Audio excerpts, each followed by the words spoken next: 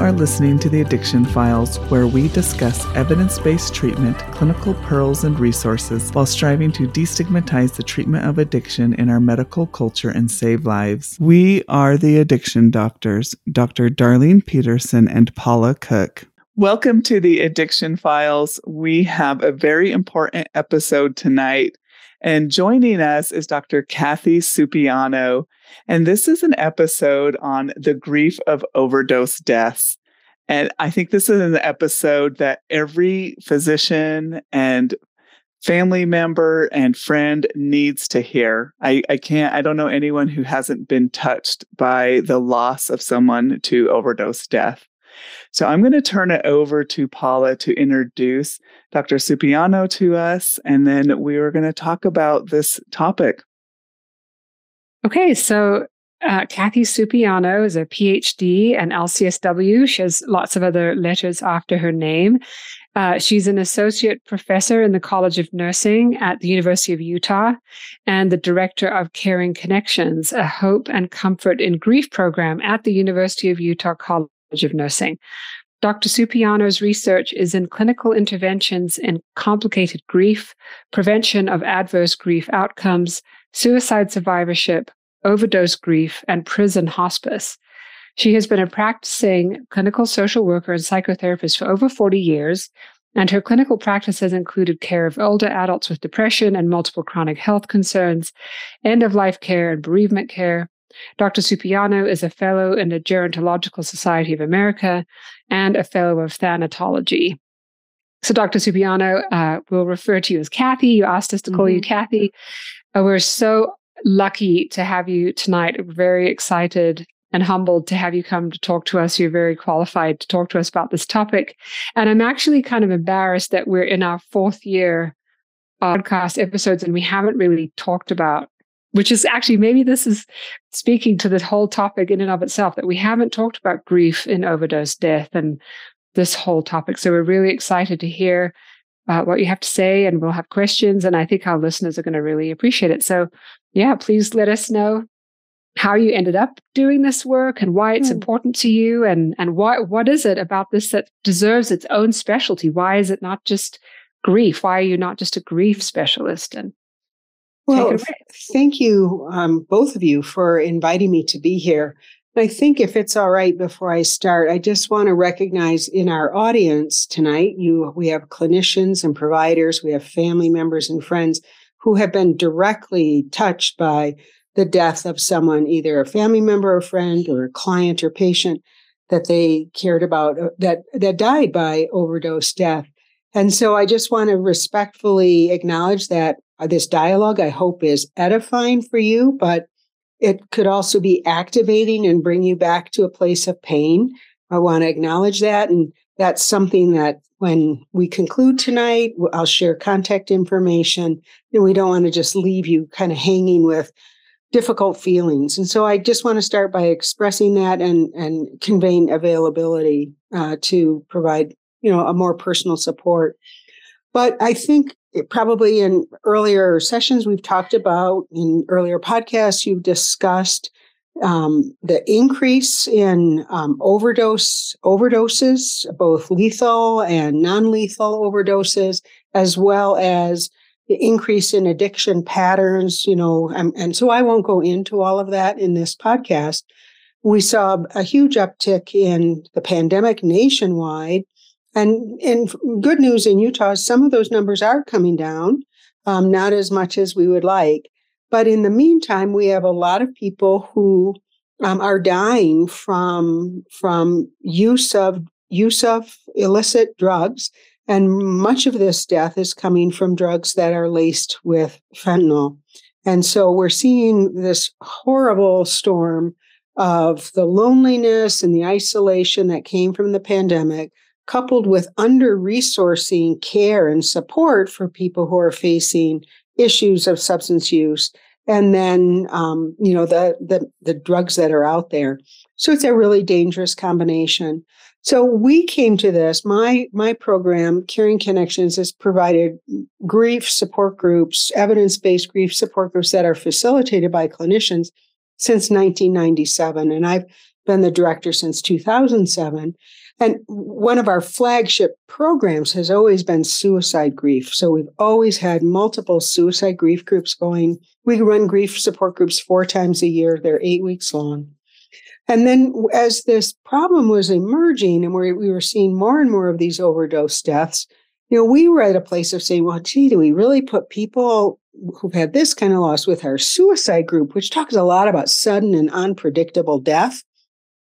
Or do we put them in a spouse loss group or a family or member group?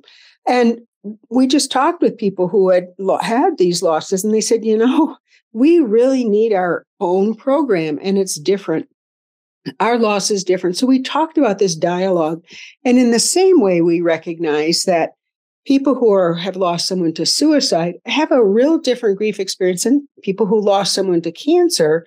And that's irrespective of the person who died. So this isn't a comment on the person who died.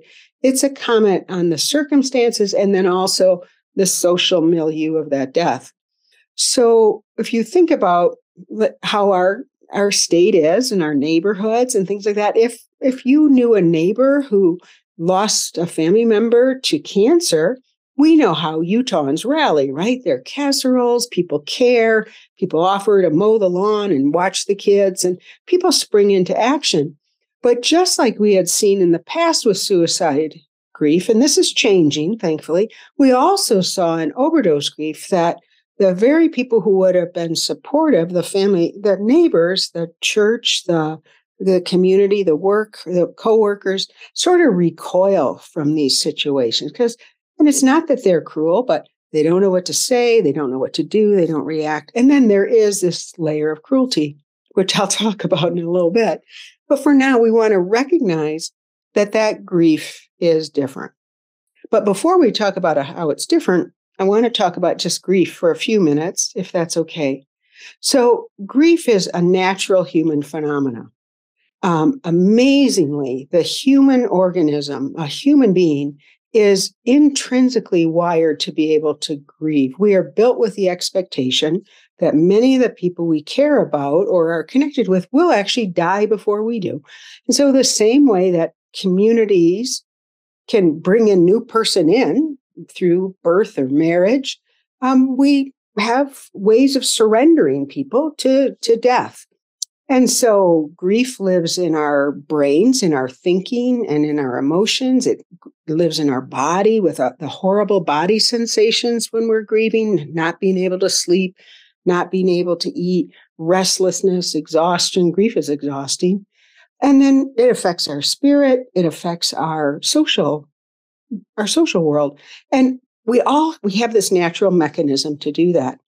But a particular challenge to our ability to grieve is a sudden and unexpected death. And a death by overdose is, for many people, both a shock and also expected. So for some people, it's an absolute shock. They had no idea that a person was using. They had no idea about the lethality of substances. But for other people, especially families that have a person struggling with substance use challenges, they've seen this person through hospitalizations, through relapses, through sobriety episodes, through treatment. And so they've gone on this long roller coaster with this person, and then an event happens and the recovery was not successful, or the substance overwhelmed them, or there are cases, of course, where people use drugs as a means to end their life. But we're really going to focus more on the accidental overdose, not the suicide by drugs tonight. So the shock of it is something that, the human mind experiences shock kind of like anesthesia, really, psychological anesthesia that kind of gets us through the funeral, those first couple of weeks, and then dissipates. And for people who lose someone to overdose death, unlike people who lose someone to cancer or a natural death following a long life, there's a lot of guilt. And that guilt can be, and not for everyone, but for most people, the coulda, woulda, shouldas. And that's sort of, where am I in this story? Why did my child end up this way when my child was drinking with all those same kids in high school and my kid is the one who became an alcoholic, or my kid is the one who got into my medicine chest 10 years ago and took, his dad's medicine that was intended for pain control. And so those sorts of things. And then guilt in our world. And so guilt is sort of our conscience, if you will. We need it to tell us right and wrong, but it's disproportionate in these situations because there is no one single cause of a death by overdose.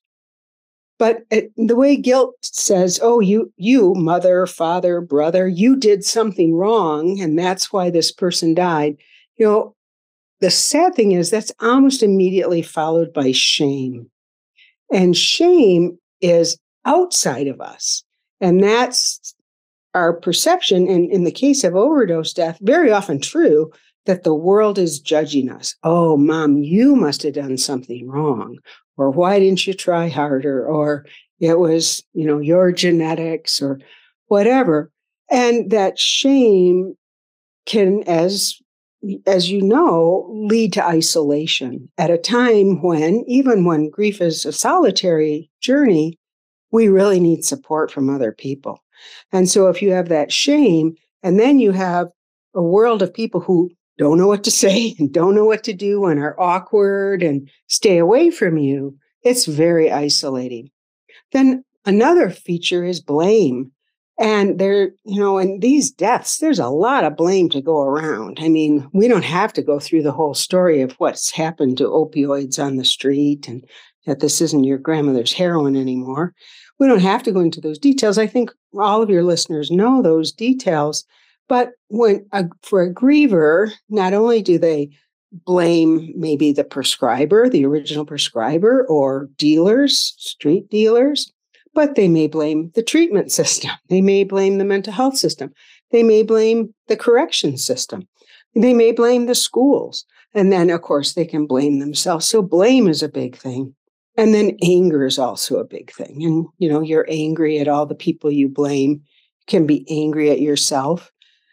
But, I'm as a therapist, I would say at the start, anger can actually be protective when we're angry in early grief because it keeps us active, keeps us sort of focused on things. It may not be the healthiest way to focus, but as with depression being the alternative, I would rather have an angry griever any day. So there's anger, and then, as I said, isolation, and those are the biggest dangers. So you can see when you're offering a grief support to a group of individuals, and that's sort of the shared landscape of their experience, we want them to have a chance to talk about those issues themselves. And which is a different dialogue than when people say, I lost my husband of 60 years and I don't know how I'm going to, manage to pay the bills. He always paid the bills. That's a very deep and painful grief. But you see, the conversation in the support group would be different. We also really care that the clinician who's supporting them is really knowledgeable about addiction issues and brings the compassion that's necessary to this work, because every time people leave our support group, they go out into that very judgmental world. And so they have to have this very safe space where, the understanding of the other group members and the compassion, as well as the skill of the facilitator, can help them navigate that grief. So that's where it came from. And then just to tell you how we're sustaining it, this is one thing I'm really proud about living in Utah, and our Department of Health and Human Services, which is now part of the Department of Health and Human Services, as you probably know, gets federal funding through SAMHSA when the state has to turn in account of how many people are in treatment, how many, all their estimates on the population of need. Then SAMHSA responds with dollars that go to treatment and prevention.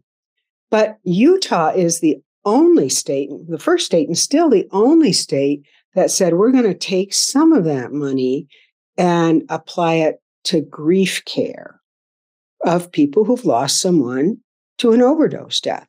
So we have our support groups. That's kind of a drop in the bucket, but our commitment now is to train as many clinicians, mental health clinicians across the state as we can. And we've, crossed the 1,000 clinician line to train them in the unique experience of overdose grief. And we also want to train the police.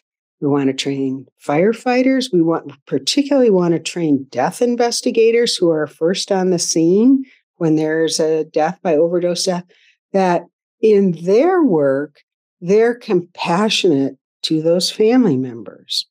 And, that is so impactful as people are grieving.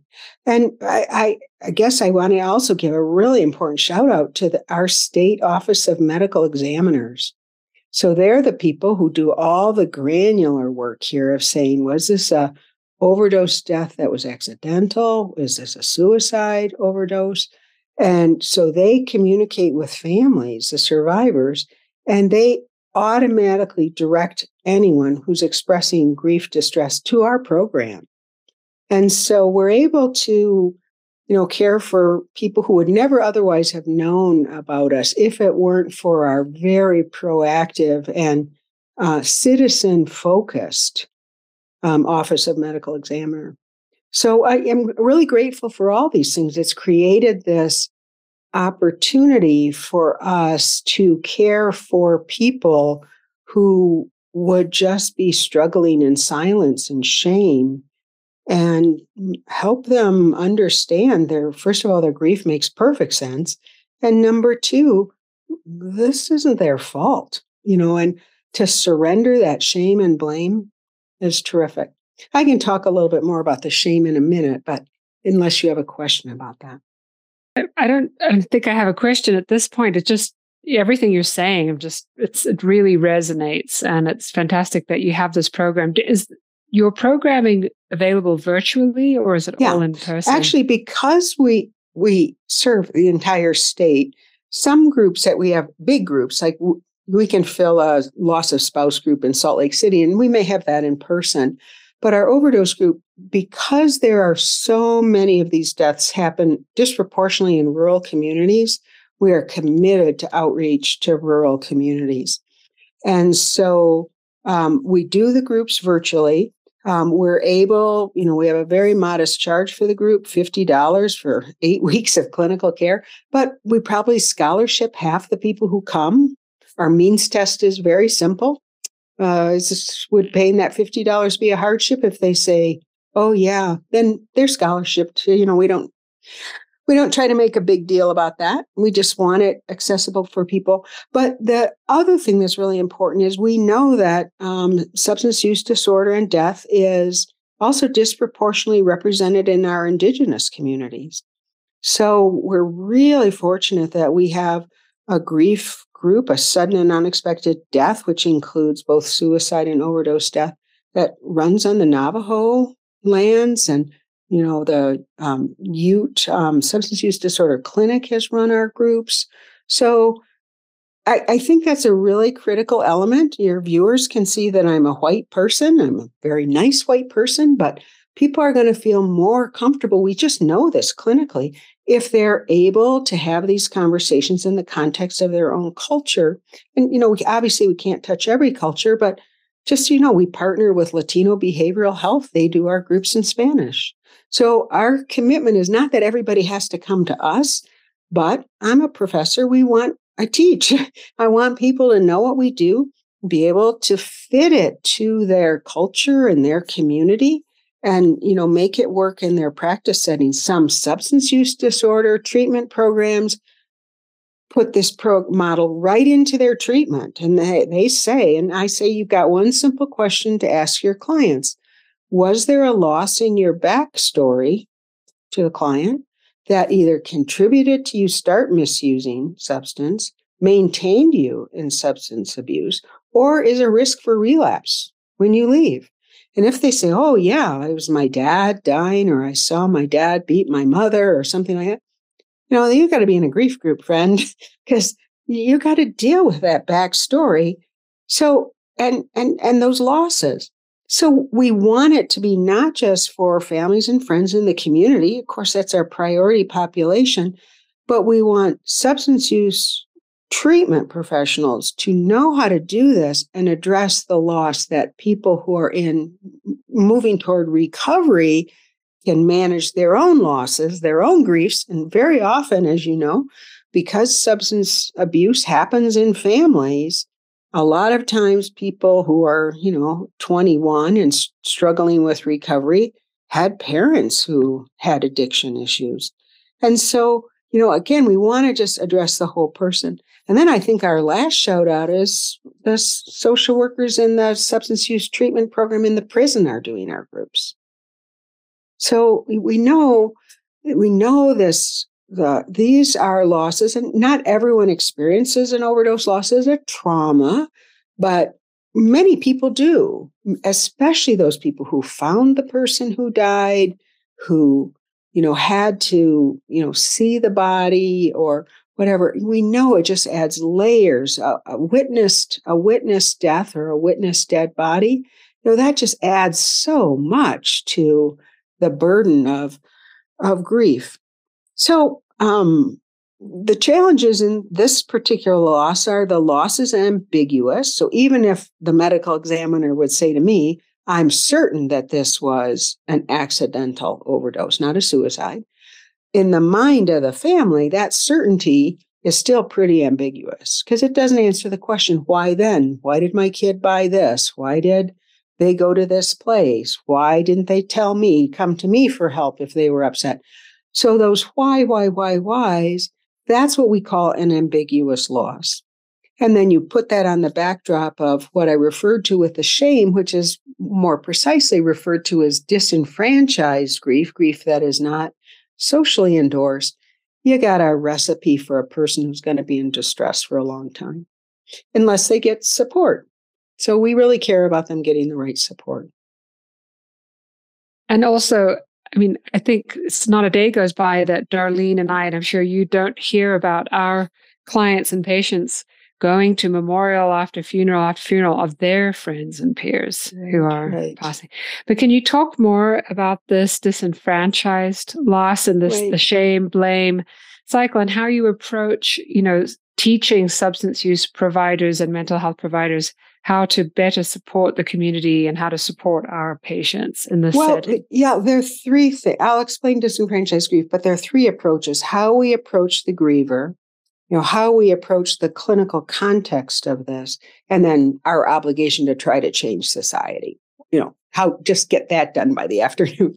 But disenfranchised work, that's based on the work of Ken Doka, who is really just a brilliant clinician, actually also a chaplain, one of the great research scientists in the area of grief work. And he started developing this model of disenfranchised grief when he was working with, at first, men who lost a partner to AIDS back in the AIDS epidemic. And what he noticed was the partners, when their partner died of AIDS, the surviving partner was shunned by the person who died's family, wouldn't be invited to the funeral, wasn't acknowledged as being alive, much less that person had a loss. And so he started with that. And then, there's so many examples of grief that's not endorsed. When a divorced woman's husband remarries and then he dies, she may still have feelings for him, but the second wife may not invite her to the funeral. So there are all these ways that either with intention or without intention, society is cruel to people.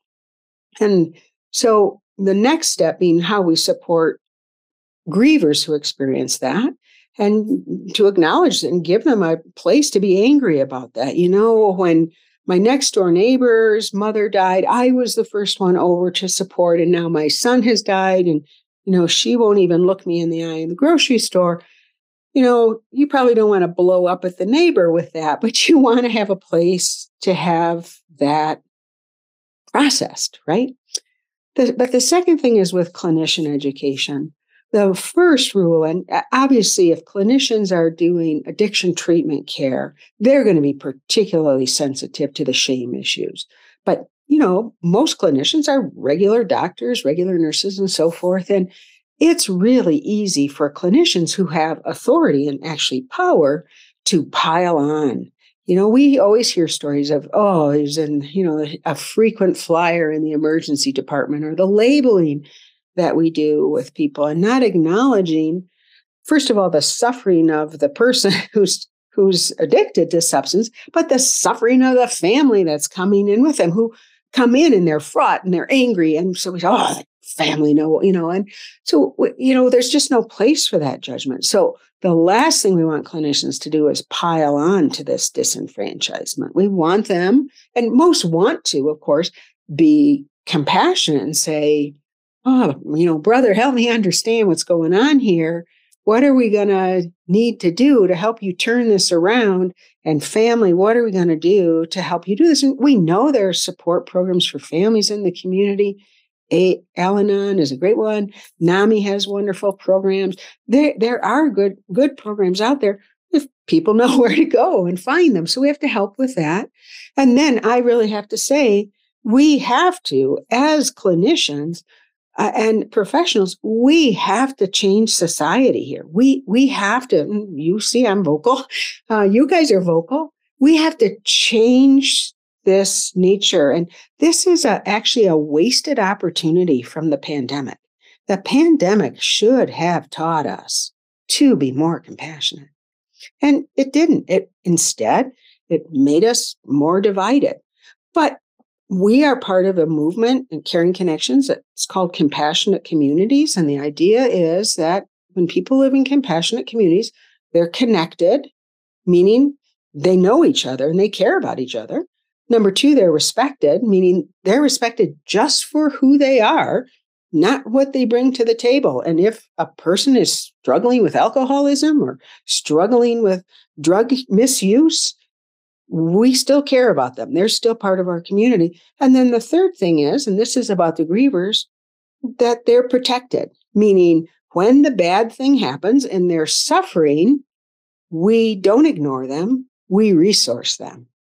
And so that's what we mean by a compassionate community. So if we just kind of step back and take a bird's eye view of that, that means the suicide griever gets as much care, much respect. The overdose griever gets as much care, as much respect. And this is the most important thing, that the person who died is remembered as a person and not by the circumstances of the death.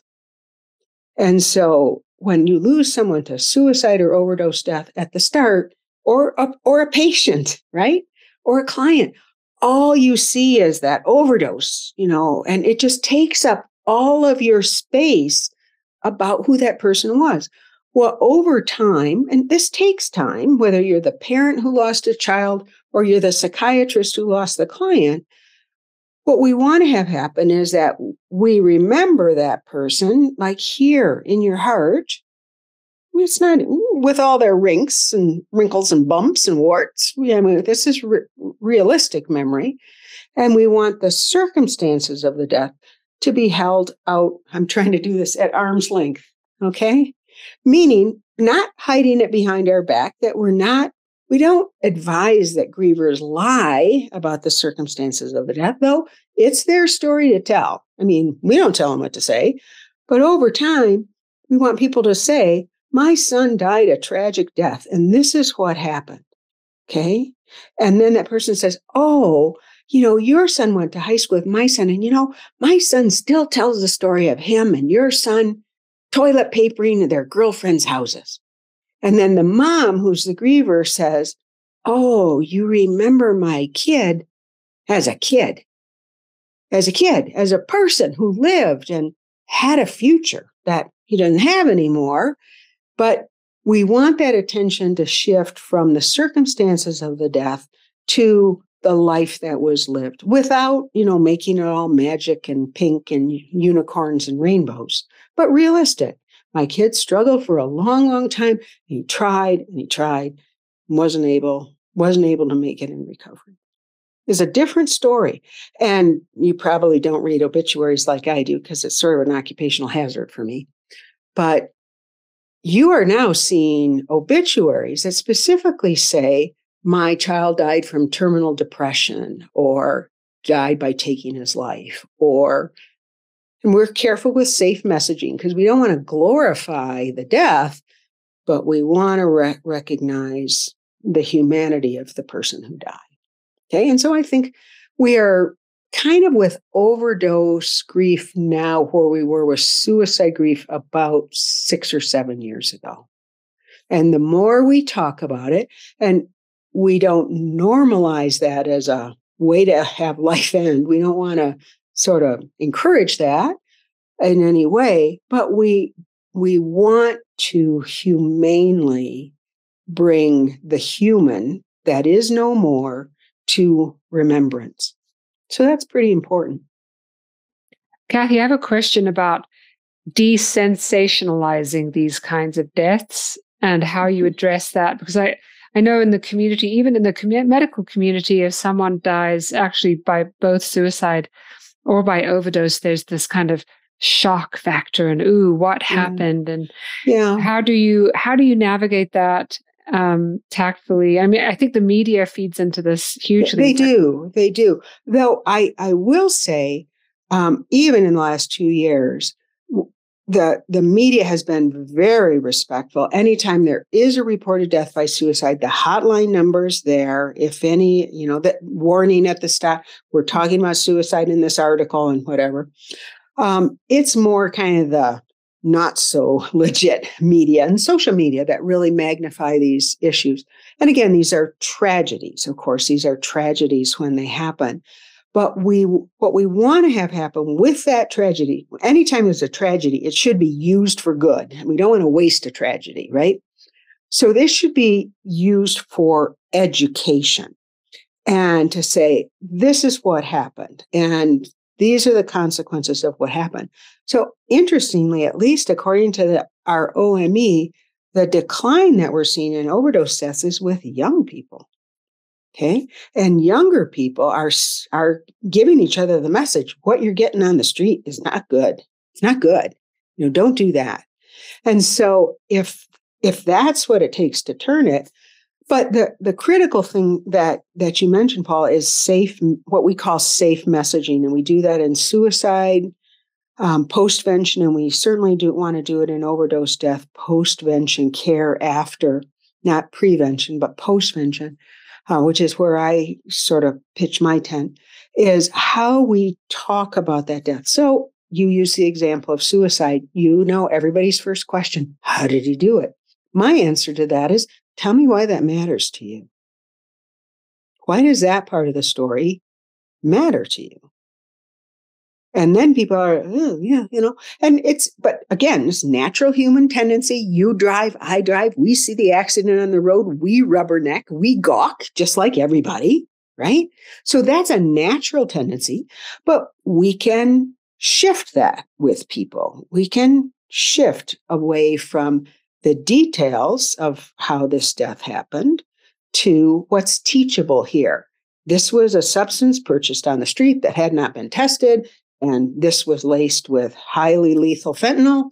And this was a person who that overwhelmed their existing tolerance to an opioid, and they died. Okay, that's an educational part of the story, right? So I think that can be important. And then, of course, when it's a celebrity, that kind of adds more. But I can tell you those are also teachable moments. It wasn't too long ago, Robin Williams died by suicide. And as more information came out, we knew he had a neurological disorder. We know that neurological disorders changes the threshold of impulse control and also, the pain. And so again, there's no single cause to suicide. There's no single cause to either addiction or to death by overdose. And just to respect that complexity, that, it's not black and white, there's shades of gray, that's compassion to just look for that middle space of uncertainty and honor that. What you're saying to families is, I recognize that you will live with this mystery. Why did this happen? For the rest of your life. you will never, at least in this lifetime, get an answer to that question. Now, we will figure out the genetics of addiction at some point, or the social milieu that sets this up.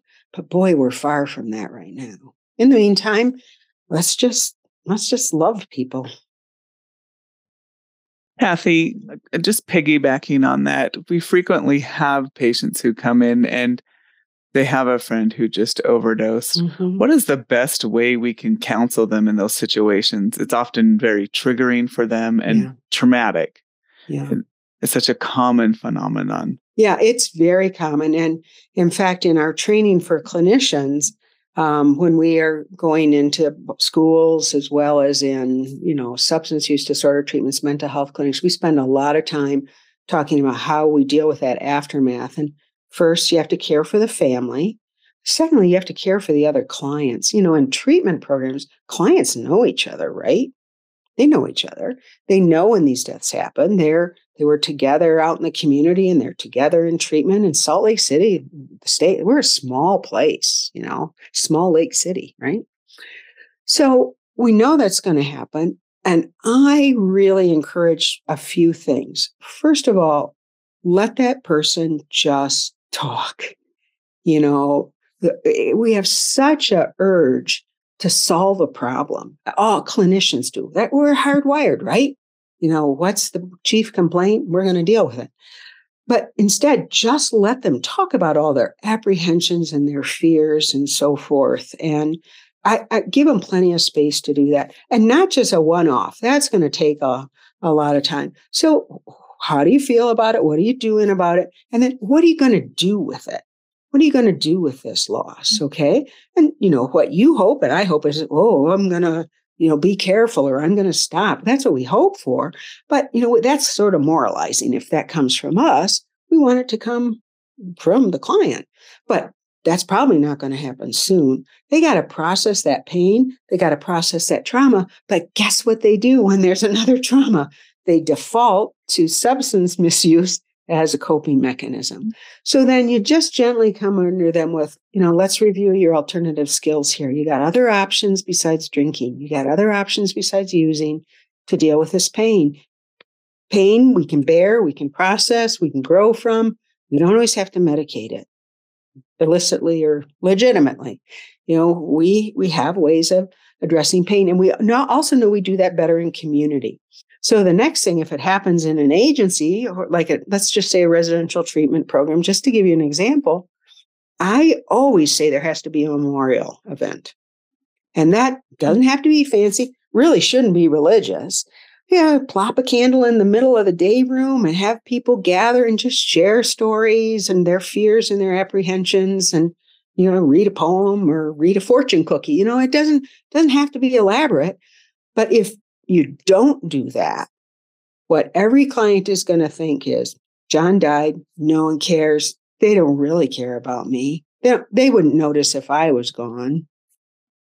So however humble that memorial event is, and, if that happens in your agency or program, you just have to call us. I mean, we've got a script. We'll just send you a script, instant memorial service. Okay. So it just doesn't have to be complex. It just has to be something. Has to be something that says, you lost a friend, you lost a guy who was your roommate here in the program, we lost a client, his parents lost a child. We are all grieving when we do it in different ways. But what do we take from this?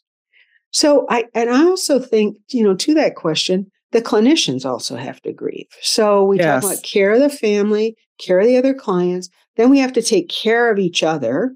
And again, we have some strategies for that, about how a clinical team, for example, could be mutually supportive first, not try to process the event. This isn't the time for M&M rounds. Process the event, talk it through a little bit, just the emotional tone of it. Really support the person who was the lead clinician. If there was a lead clinician, really support that person. You'll do the root cause analysis a week from now or 2 weeks from now. You don't have to do it today. And then the last thing is, every individual clinician, even if that wasn't your client, has to really push into self-care, really lean into self-care and give themselves the space, because the reality is everybody who's still in treatment and the clinicians, they still have work to do, right? So we don't close the clinic. We don't close the program. So, but we also know it's not business as usual for a while. And frankly, that's how death is supposed to work. That's how grief is supposed to work. Because I don't want to live in a world where people die and everybody can just drive by. I want a death to take our attention and make us think, oh, this is so sad, or how can I support this family? And I am so grateful that I am alive, or, whatever the message of grief is, I want us to pay attention because human life is valuable. And people struggling with addiction disorders are valuable human beings who are worthy of another chance, and their families are worthy of support for what they try to do. And yeah, I know there are crappy families out there. I know that. And there certainly is no such thing as a normal family. But all families, all humans, regardless of, even if they painted themselves into that corner, they deserve compassion. We don't coax people out of the corner they got themselves stuck in by judging them. We coax them out by saying, you come out here. If you can crawl out of that little bunny hole, we're out here. We're not the fox. We're bunnies with you. We'll be bunnies with you. Or that was a dumb metaphor. I'm sorry for that. But that we don't want to hurt you. We want to help. And then tell us what you need, because every griever is different. Oh, I love it. No, that is just fantastic, Kathy. I think that's so important, the part, though, about clinicians and just the self-care, because they'll have to keep working, but you do need to be able to just be able to somehow have that balance that isn't just business as usual. Because I think sometimes, especially the last 3 years, have been particularly challenging as we've seen this rise in overdose death. I don't know that there's a clinician out here that hasn't been affected. Just these rising numbers. And you get that call, like it's the middle of your workday, and you get this call that you've lost a patient, and you've still got another 20 patients on your schedule that you have to see and somehow keep going. And I think it's important to honor that. Yeah, and to give yourself that time. But frankly, in mental health, we need to start thinking like oncologists. I mean, we need to say, we're joining with people in a high risk care endeavor. Yes. High risk for the client. These are clients who, could go either way, right? One day, families in need, demanding very, very high levels of distress, emotionality, many thinking of self-harm themselves. This is very distressing. And then just this idea that we also have other clients to take care of. So I don't think the answer is being stronger. I've stopped giving resilience talks because I think the talk I would give is now, yeah, it's really bad. How are we going to hang in together instead of be more resilient? Though I am a believer in resilience. I appreciate that. I just don't think you can prescribe it or force gratitude on people. But, oncologists go into it recognizing that they're going to lose people. They know that. And that's not to say it's not going to hurt, or that was that patient. I let myself get really close to that patient, and we tried everything, and all of that despair that we feel. What's the poem? Every surgeon has a graveyard in their brain where they go back and revisit the mistakes that they made. So we don't want to lose that part of our clinical self-criticism, and I don't mean cruel criticism, but I mean just our self-assessment. Because if we blow this off, we will turn into horrible people, hard-boiled eggs, really.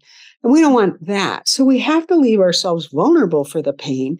But just like I say to every family, this death was not caused by a single event. This was a multifactorial situation. I would say the same thing to a clinician. Your client's death was not caused by a single event. It was multifactorial. It was, at that moment, it was a perfect storm. of risk, and this person died. So we don't want to minimize that loss in clinicians, but we don't want any clinician to say, I was the sole cause of that. I mean, we don't even do that in hospital safety anymore. We don't say, oh, this is the single reason this patient was given the wrong drug. We know there was a cascade of events that led to that. It's worth examining, but boy, not on the first day. The first day, you gather your comrades around you and you hug them and you take their hugs, and you probably will finish out your panel that day, won't you? Yep. Yeah, but it's hard not to. I mean, it's hard not to, especially with suicide deaths and patients, to not. You talk about the family members, shame and blame and guilt. I mean, I think I've experienced that personally, where you lose someone and you just can't stop thinking, what could I have, all the things you just said, what could I have done? I should have done this, or I should have done more, or I should have hospitalized that person. Yeah, we react exactly like the family does. Guilt, shame, blame, anger, right. All of those sorts of things. So, and I too have lost clients to suicide, and with more clinical experience, that becomes bearable in a different way. The alternative to that, and we do see this, is there are therapists and physicians who, the first time a client or a patient expresses any sort of self-harm thinking, they refer them to a different person. We don't want to abandon them. I'm saying what we really need to recognize is we have taken on very challenging situations. We have. And there's a cost to that. When you're vulnerable and you open your heart as a parent to a child who's struggling with alcohol, when you open your heart to a client, there's a personal risk there. And yes, we can talk boundaries all we want. And I believe in boundaries. They're the protection between your lived experience and someone else's. But optimal clinical care requires vulnerability on the part of the clinician. No client's going to trust a clinician that conveys indifference or impatience. And so that's much harder work at the front end. And then if a client dies, it's much harder work on the back end. All right. But the single message is not, I am not doing this work anymore. Because right now, with the rate of overdoses, lethal and not, the rate of addiction, the rate of depression, suicide, right now, frankly, we're all hands on deck. And the most protective thing that we have as clinicians is the same thing that families have when they're grieving. Families, they need each other. Okay? They need each other. That's why individual therapy is great, but there is nothing like group support. Clinicians, no, we don't do group therapy with clinicians because they wouldn't come. They should. But all right, you know of what I speak, right? But the solution is the same. We need each other. We need each other when these tragic things happen. To be the support, to be the sounding board, to maybe say, okay, I'll double cover today. If you want to go home, if you need to step away, whatever. So we have to do that for each other, or we're never going to get through this. And I truly believe that what we're talking about, both with overdose death and with suicide death and so many of these tragic losses, these are actually solvable problems. I do really think we can turn the corner on this. How fast we can, that's sort of the all hands on deck question, right? And it's not just more clinicians. We need more clinicians, better trained clinicians. We need more resources. We need harms reduction strategies. We need more than what we have. But when I navigate through the world of mental health clinicians, I just come away really humbled by the dedication and the care.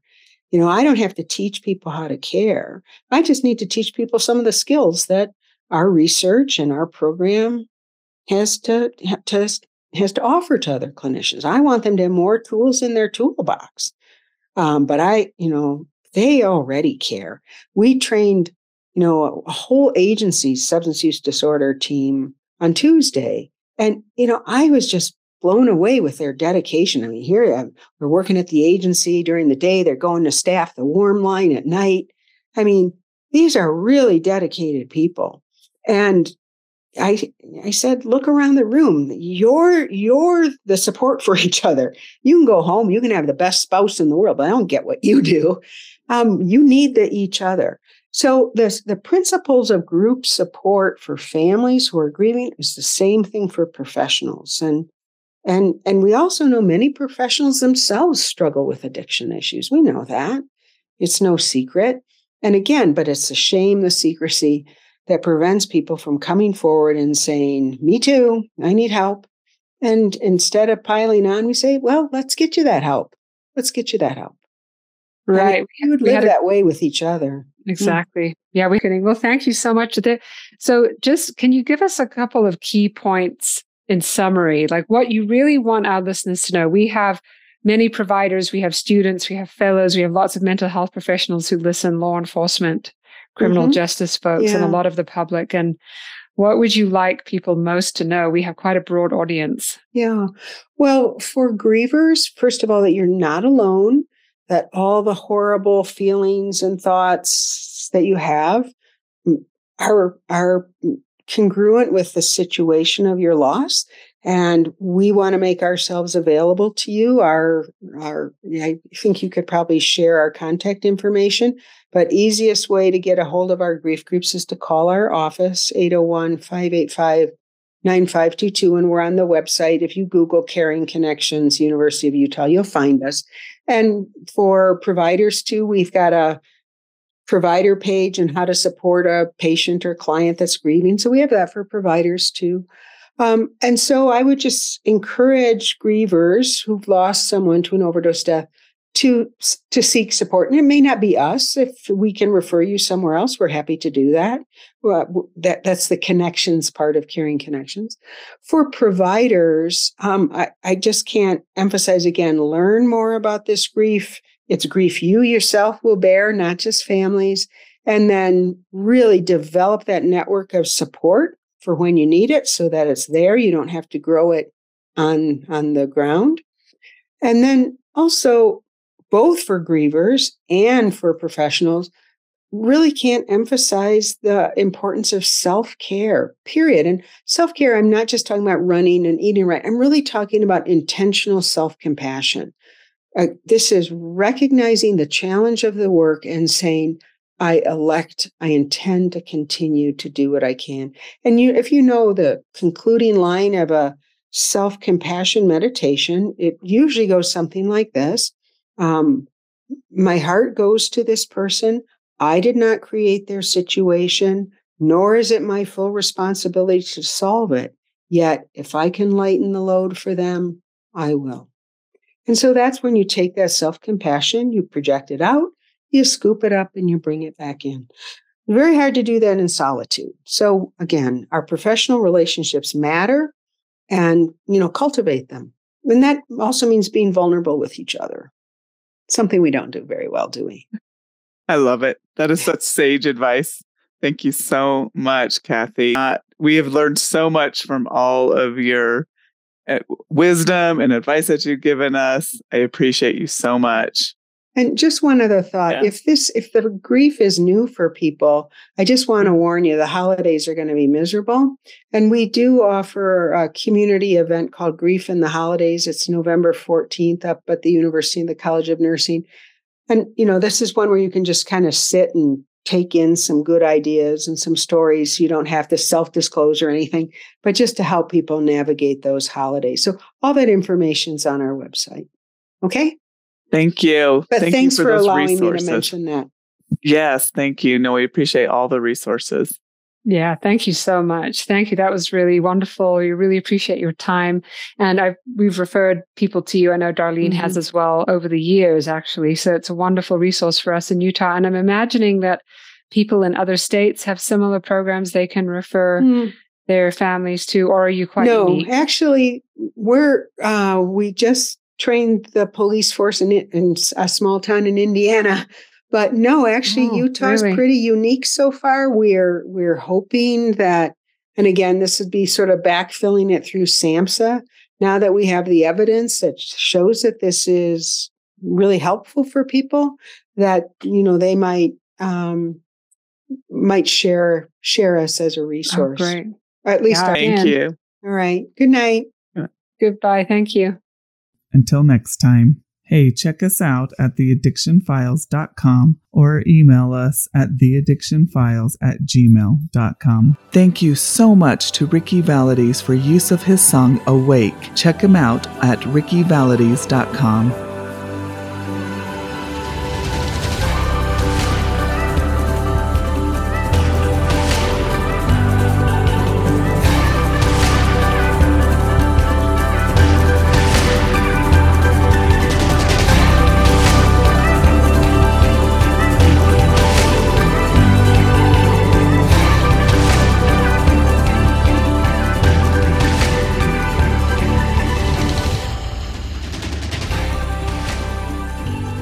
Podcasts are for entertainment and education purposes only. Hosts and guests are not responsible for any harm caused by information obtained from this source. As each person is unique, you're advised to seek the advice of your own healthcare professional to treat any medical conditions you may be having. Opinions expressed on this show are those of the Addiction Files and not of our respective employers.